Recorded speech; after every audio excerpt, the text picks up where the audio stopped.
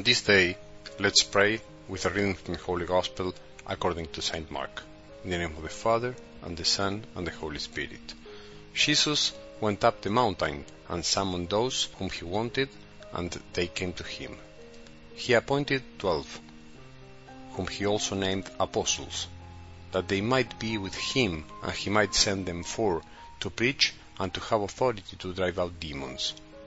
He appointed the 12, Simon, whom he named Peter, James, son of Zebedee, and John, the brother of James, whom he named Boanerges, that is, sons of thunder, Andrew, Philip, Bartholomew, Matthew, Thomas, James the son of Alphaeus, Thaddeus, Simon the Cananean, and Judas Iscariot, who betrayed him. The Gospel of the Lord.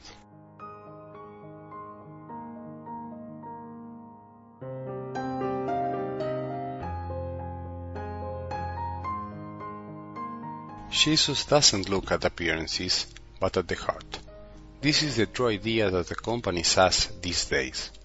We could say, as if it were a relief, thank goodness Jesus doesn't look at appearances. Thank goodness Jesus looks at the heart. Look at the list of the 12 apostles.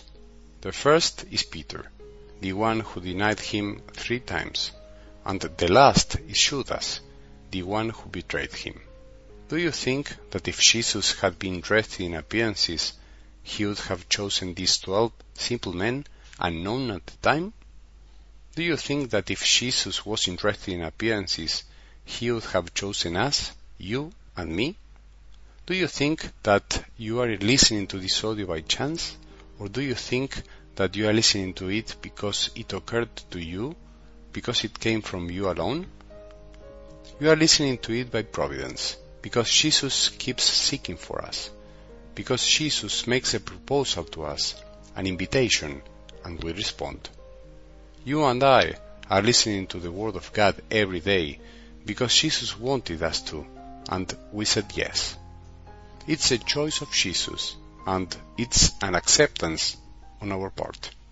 Both parts are needed. Jesus who calls us and we accept, or Jesus who seeks us and we let ourselves be found. Now, in this back and forth, it's true that you can be listening as someone who is just performing a ritual out of duty, as someone who just wants to feel good, as someone who really wants to listen to God, as someone who wants to know more about Jesus. I don't know.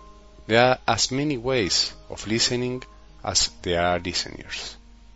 The important thing is that we become aware that Jesus called us because he wanted to, because it occurred to him that we should be the ones, in the same way that he chose the 12 that day. In choosing us, Jesus didn't look at our appearance, that is, what is visible of us, not even at what only we can see of ourselves. He didn't look at what we did and didn't do. He didn't look at our achievements and our successes. He didn't look at all the money we earned in our lives. He didn't look at our sins and the times we offended him. He didn't look at the times we betrayed those dearest to us. He didn't look at the times we stopped believing and praying. He didn't look at the times when we got angry with him on a whim. He did not look at the days we walked away and squandered all the faith we received since childhood. He didn't look at all the messes we made before converting. He didn't look at the inconsistencies that no one sees, and we keep hidden. Imagine if Jesus took them into account. In fact, he did look at all that, but he didn't take it into account.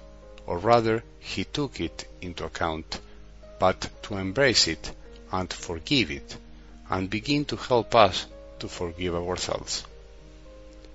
When Jesus chose the apostles, you and me, he didn't ask for a CV of perfection or a medical history of moral purity. Jesus called those he wanted. Jesus called me and called you to listen to His word, to give us something different, to be with Him and to learn to give it to others. If He had checked our life record, no one could have been called.